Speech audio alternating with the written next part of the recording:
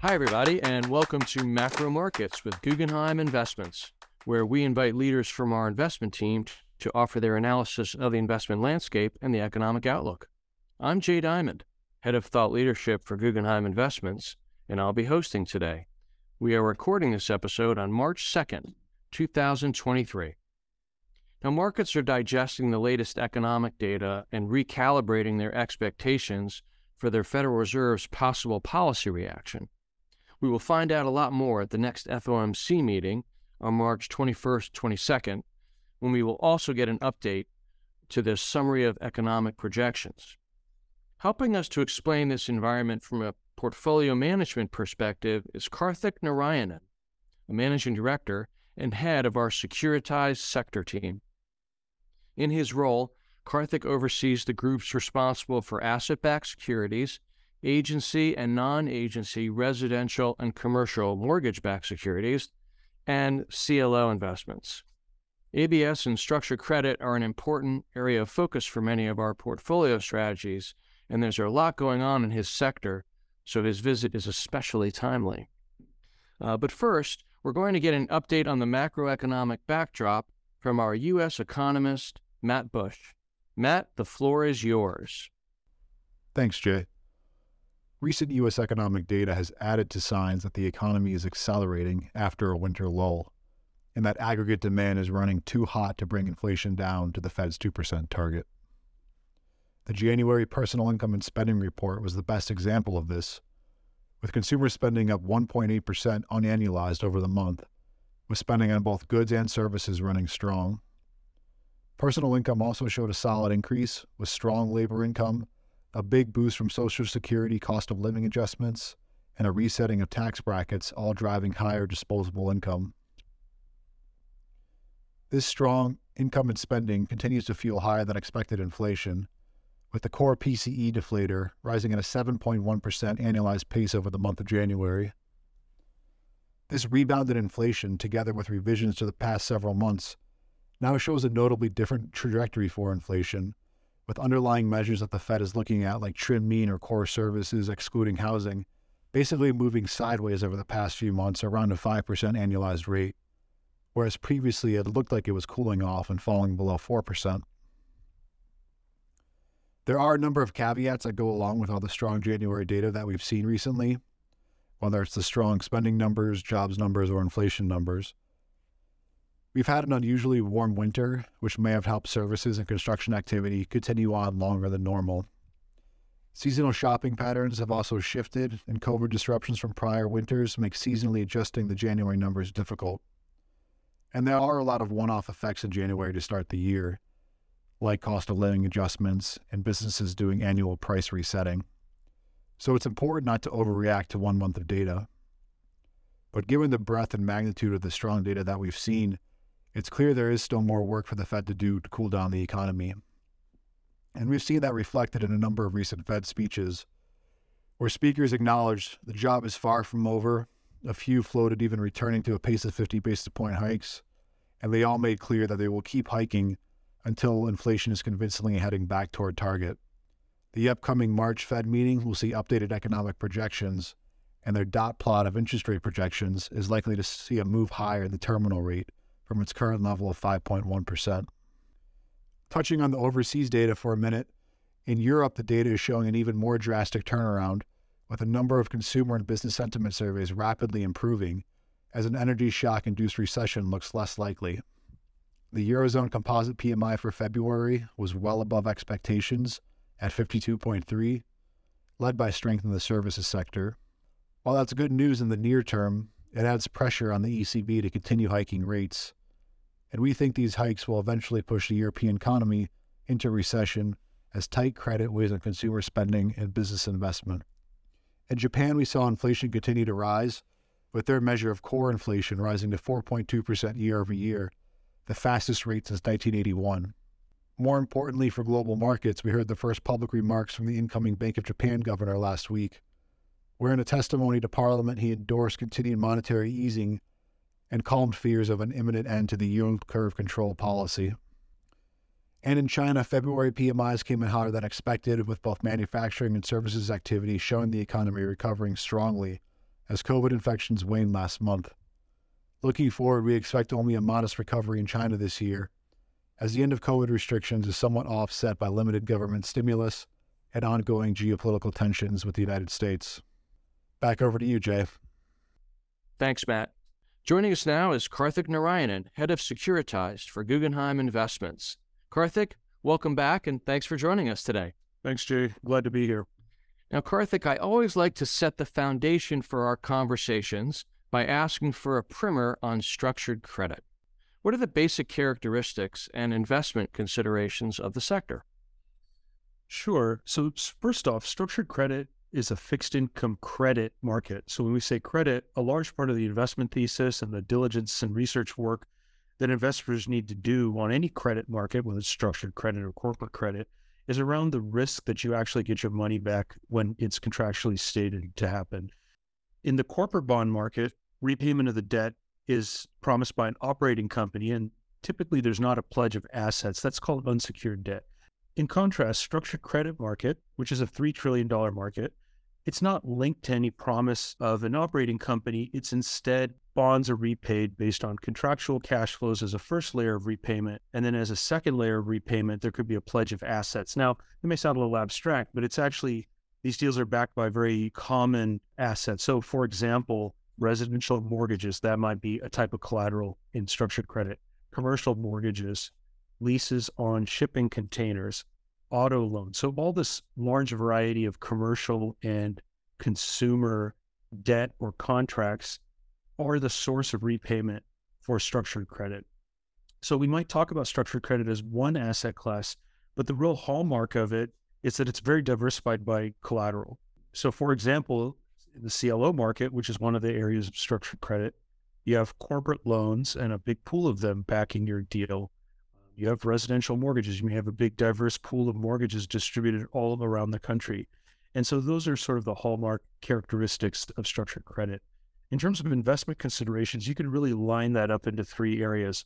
One is analysis of the collateral, two is analysis of the structure, and the three is the servicer or other key parties such as collateral manager.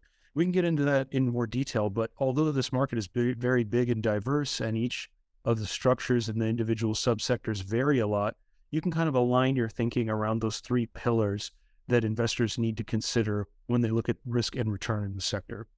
So we're going to get into the different sectors within structured credit a little bit later. But we heard on last week's Macro Markets episode with Steve Brown, our CIO for Total Return and Macro Strategies, that he is seeing relative value in structured credit versus corporate credit.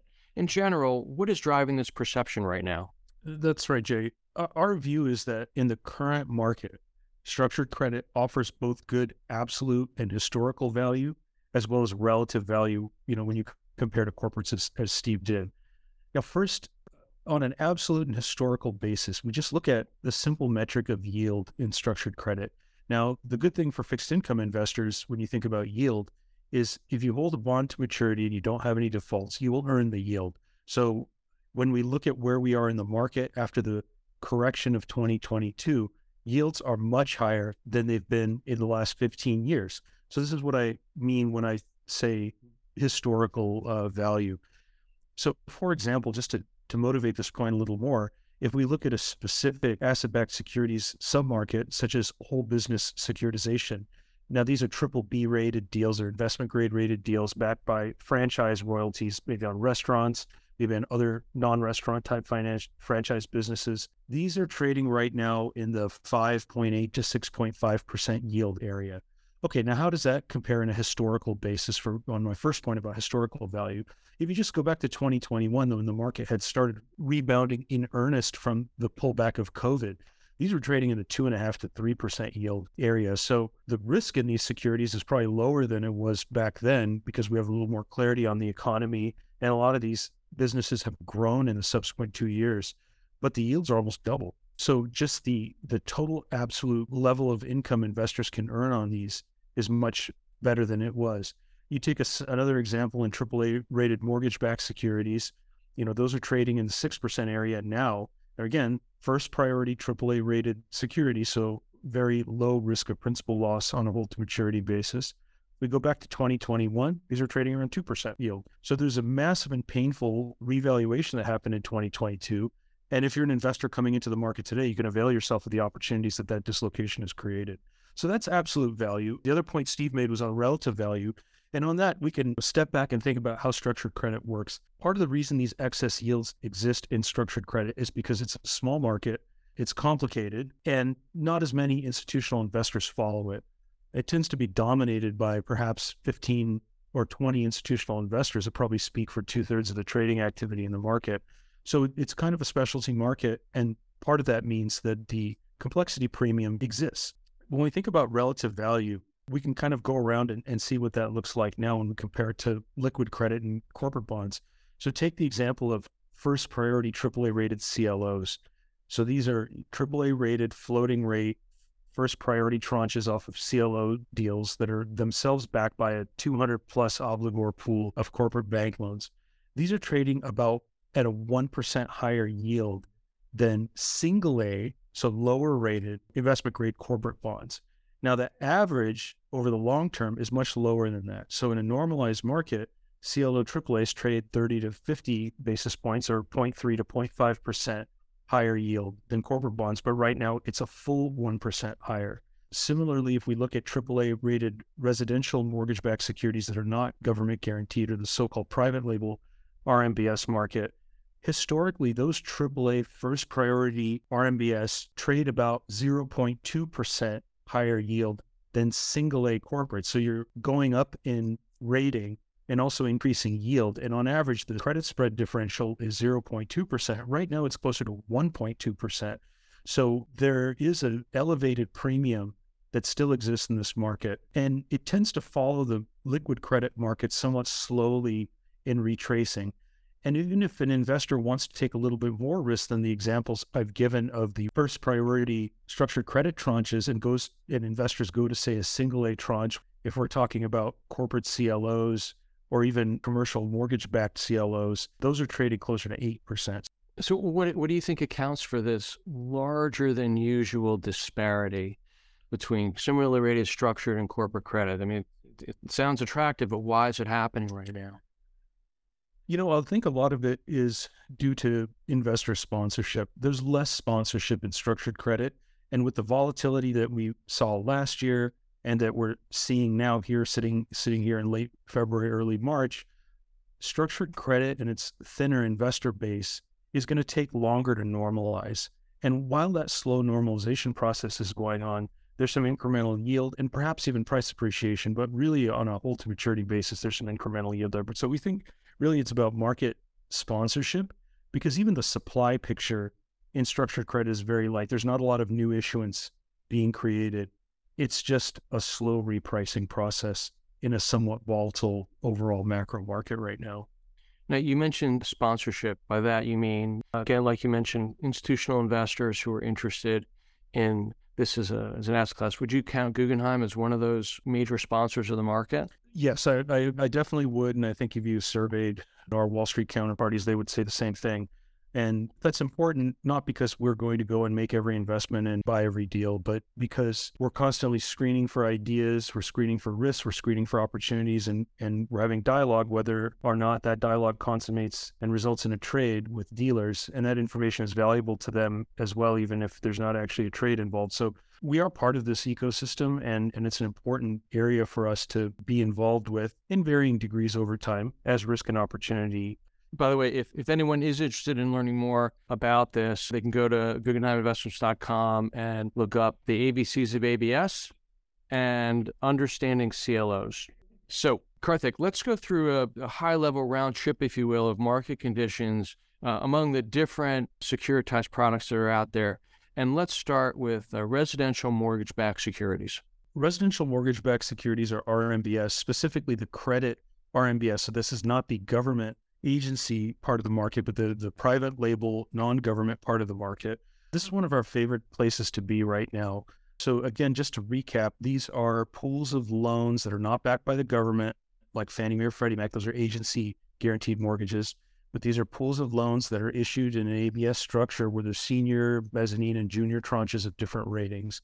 So this is one of our favorite places to be right now. And just as a brief walk down, the history, 2021, we had low mortgage rates. 2022, after the Fed pivot in November 21, we had much higher mortgage rates that put a damper on mortgage creation.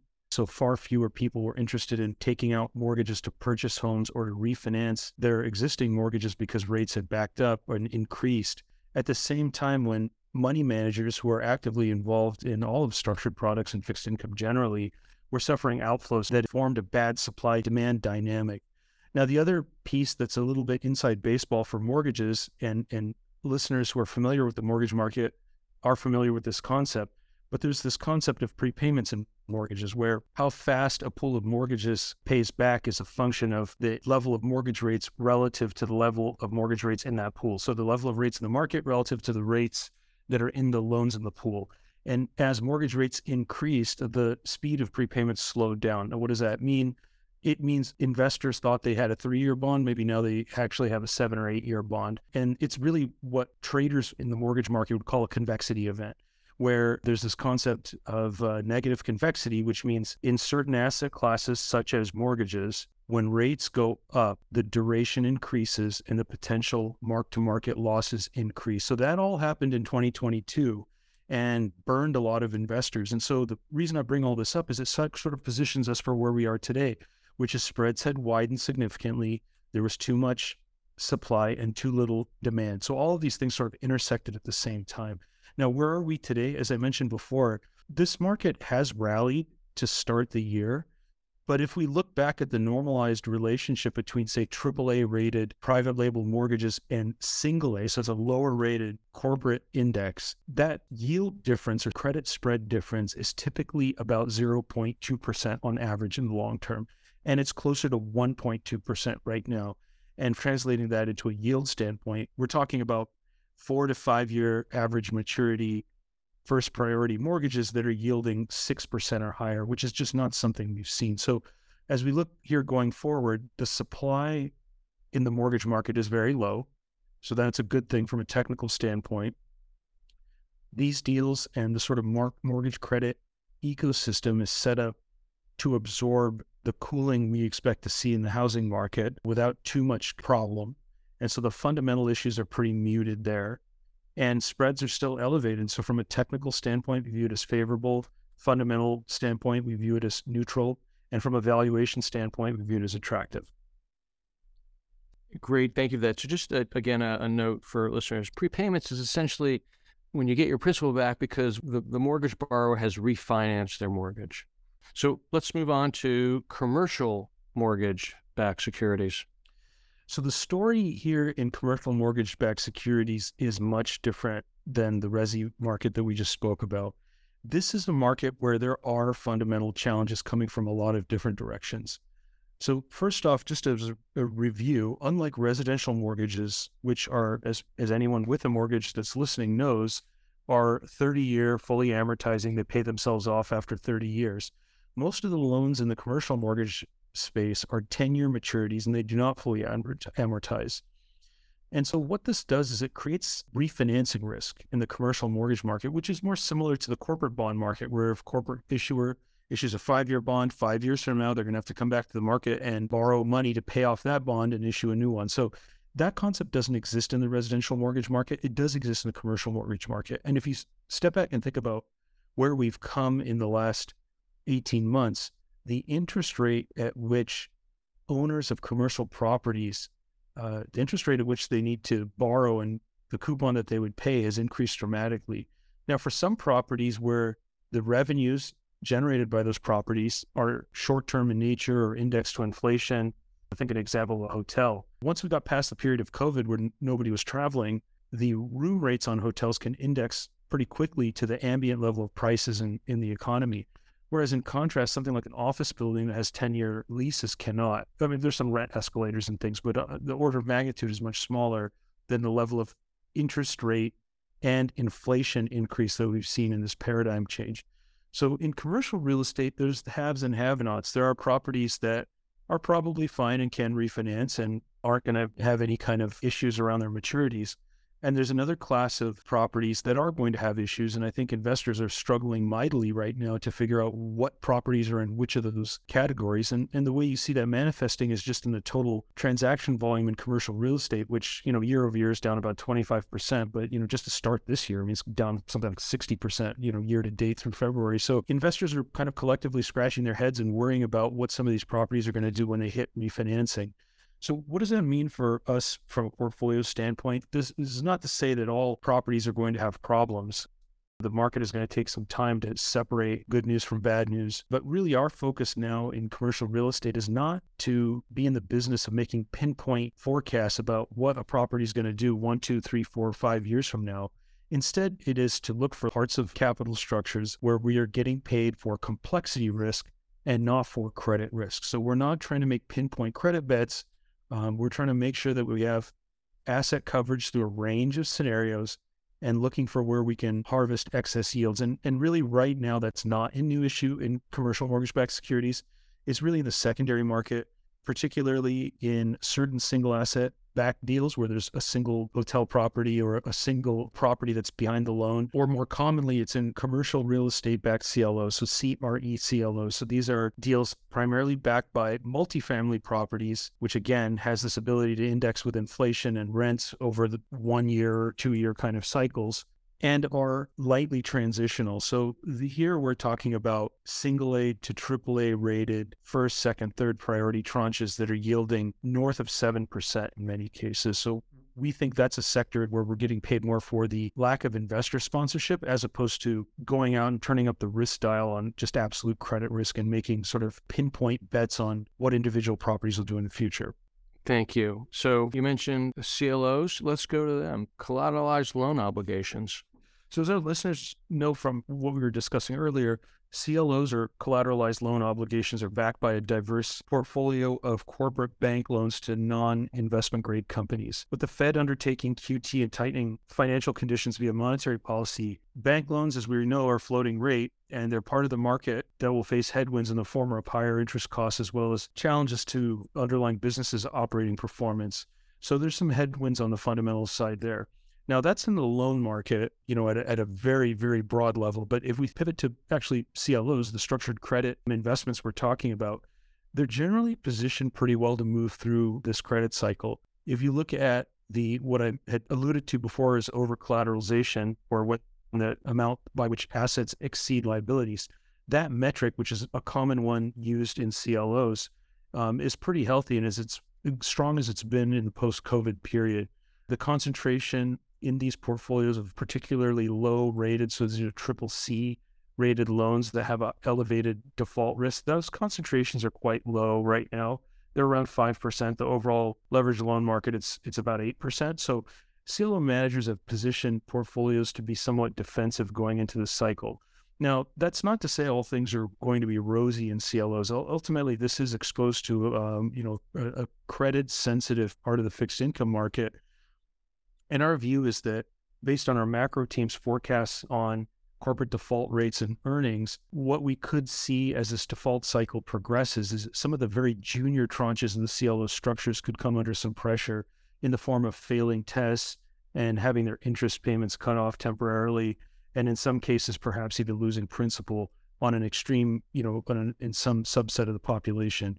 So we think based on our broader view of, one, the initial conditions for CLOs, two, the range of outcomes for corporate credit in the leveraged loan market, CLOs at the investment grade part of the capital structure are a pretty defensive place to be.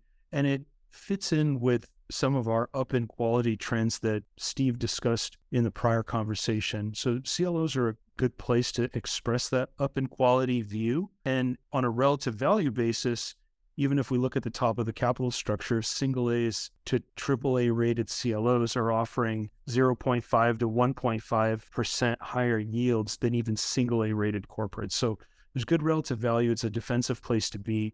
Our view is that there will be a better entry point for moving down the capital structure because the upside downside on junior CLOs is not particularly appealing in our opinion right now. So when you say 0.5 to 1.5 percentage points higher in yield than corporates, what level are you talking about? So it's at the single A level, it's at the 7% point, and at the triple A level will be the high 5s to 6% area. Great. Okay, let's move on to asset-backed securities, ABS. And there are a lot of subsectors in there. So what are you seeing in ABS?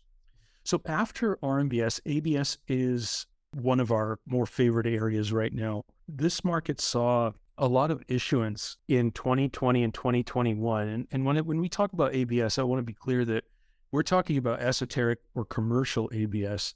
This is about a $250-ish billion market out of the overall $775 billion ABS market. So the majority of the ABS market is actually consumer-related ABS.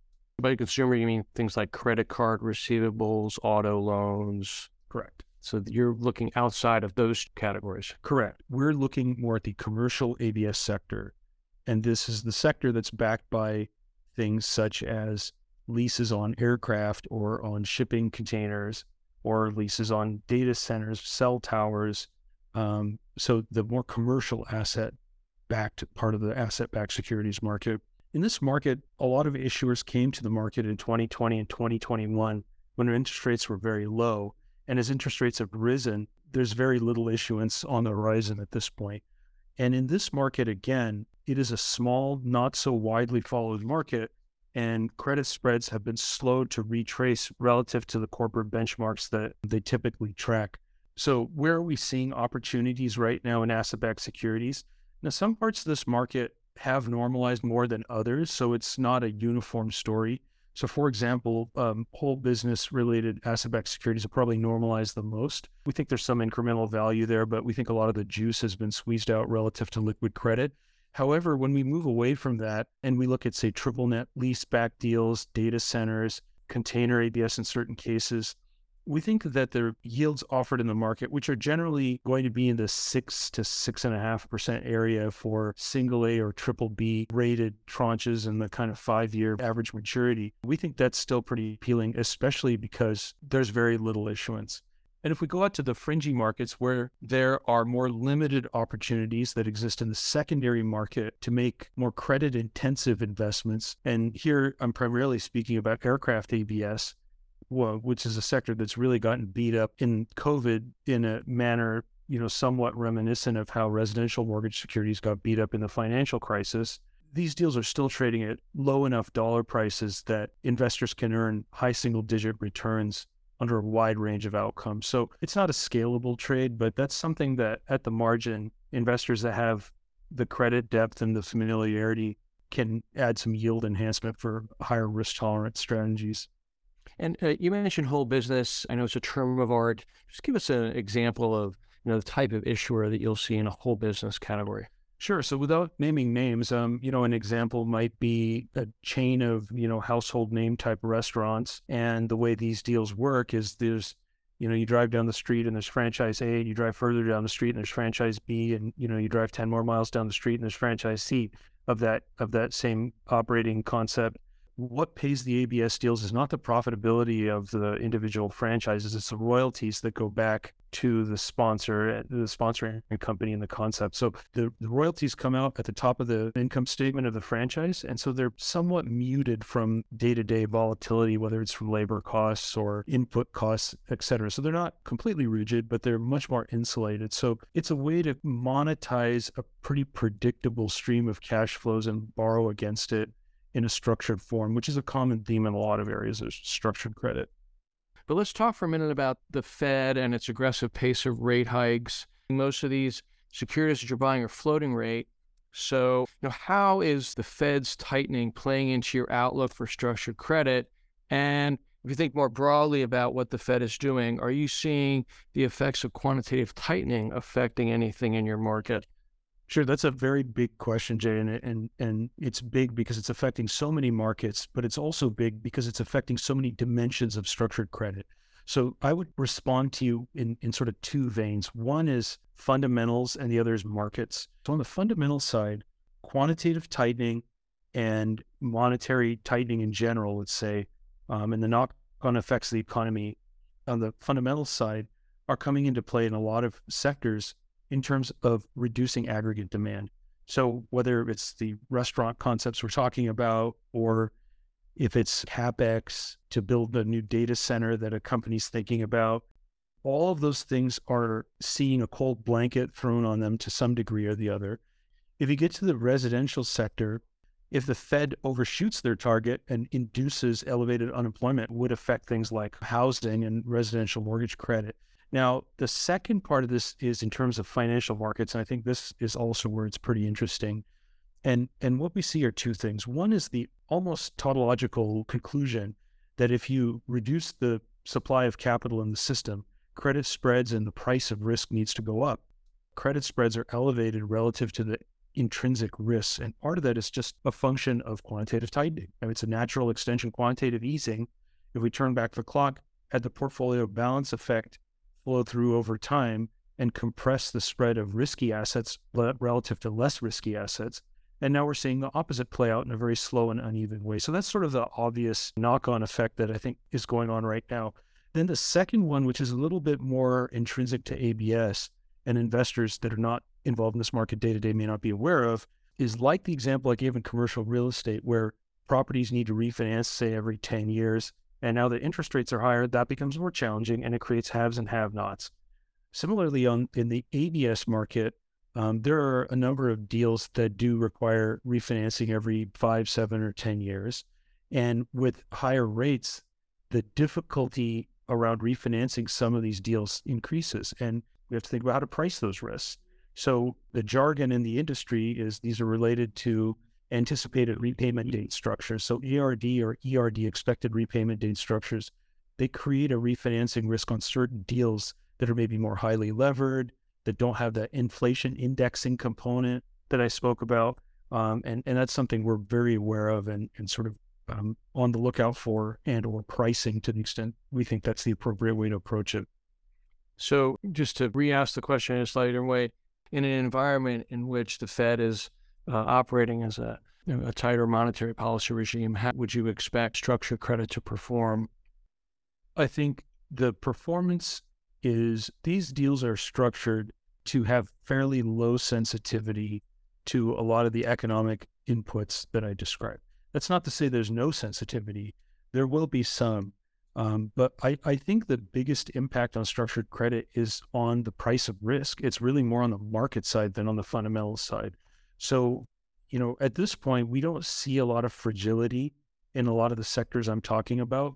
So even as aggregate demand cools, whether that's from the consumer side, whether that's in terms of labor market, it's not something that these deals are structured on a knife edge where a modest cycle deterioration is going to adversely change the investment thesis. It's something we think about when we look at deals up front, is how these assets will cycle and what that means, both in terms of long-term principal recovery as well as refinanceability. So I think the impact, Jay, is really more on the level of spreads. And so, when I talk about some of these sectors being attractive because of their relative yields, we definitely temper our view on what the price appreciation potential there would be from spread convergence to more liquid credit.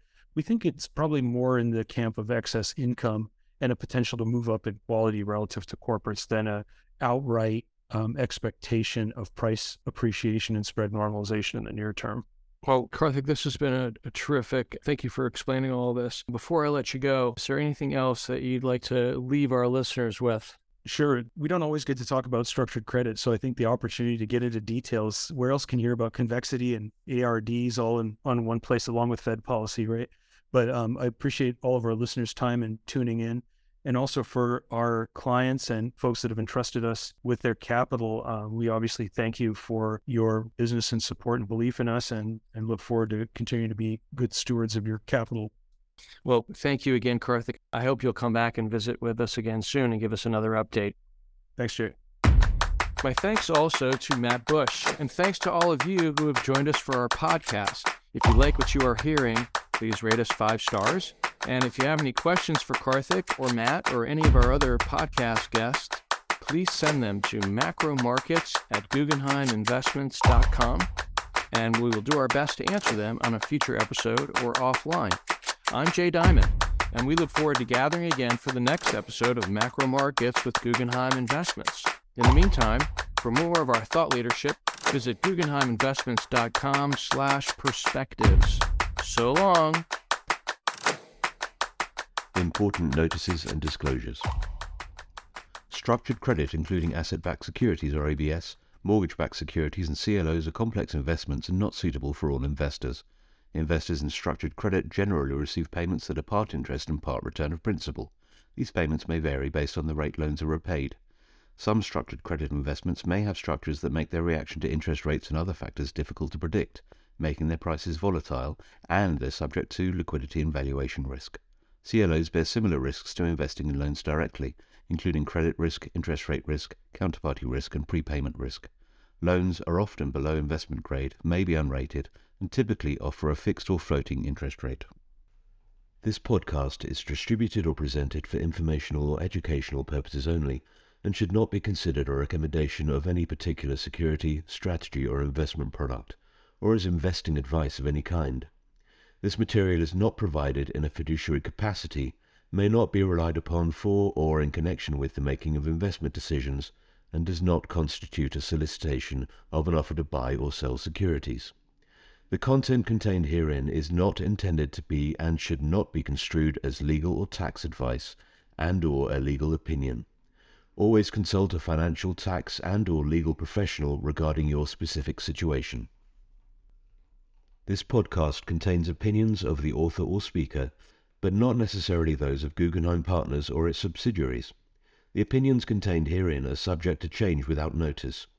Forward-looking statements, estimates, and certain information contained herein are based upon proprietary and non-proprietary research and other sources. Information contained herein has been obtained from sources believed to be reliable, but are not assured as to accuracy. No part of this material may be reproduced or referred to in any form without express written permission of Guggenheim Partners LLC. There is neither representation nor warranty as to the current accuracy of nor liability for decisions based on such information. Past performance is not indicative of future results. Guggenheim Investments represents the investment management businesses of Guggenheim Partners LLC. Securities are distributed by Guggenheim Funds Distributors LLC.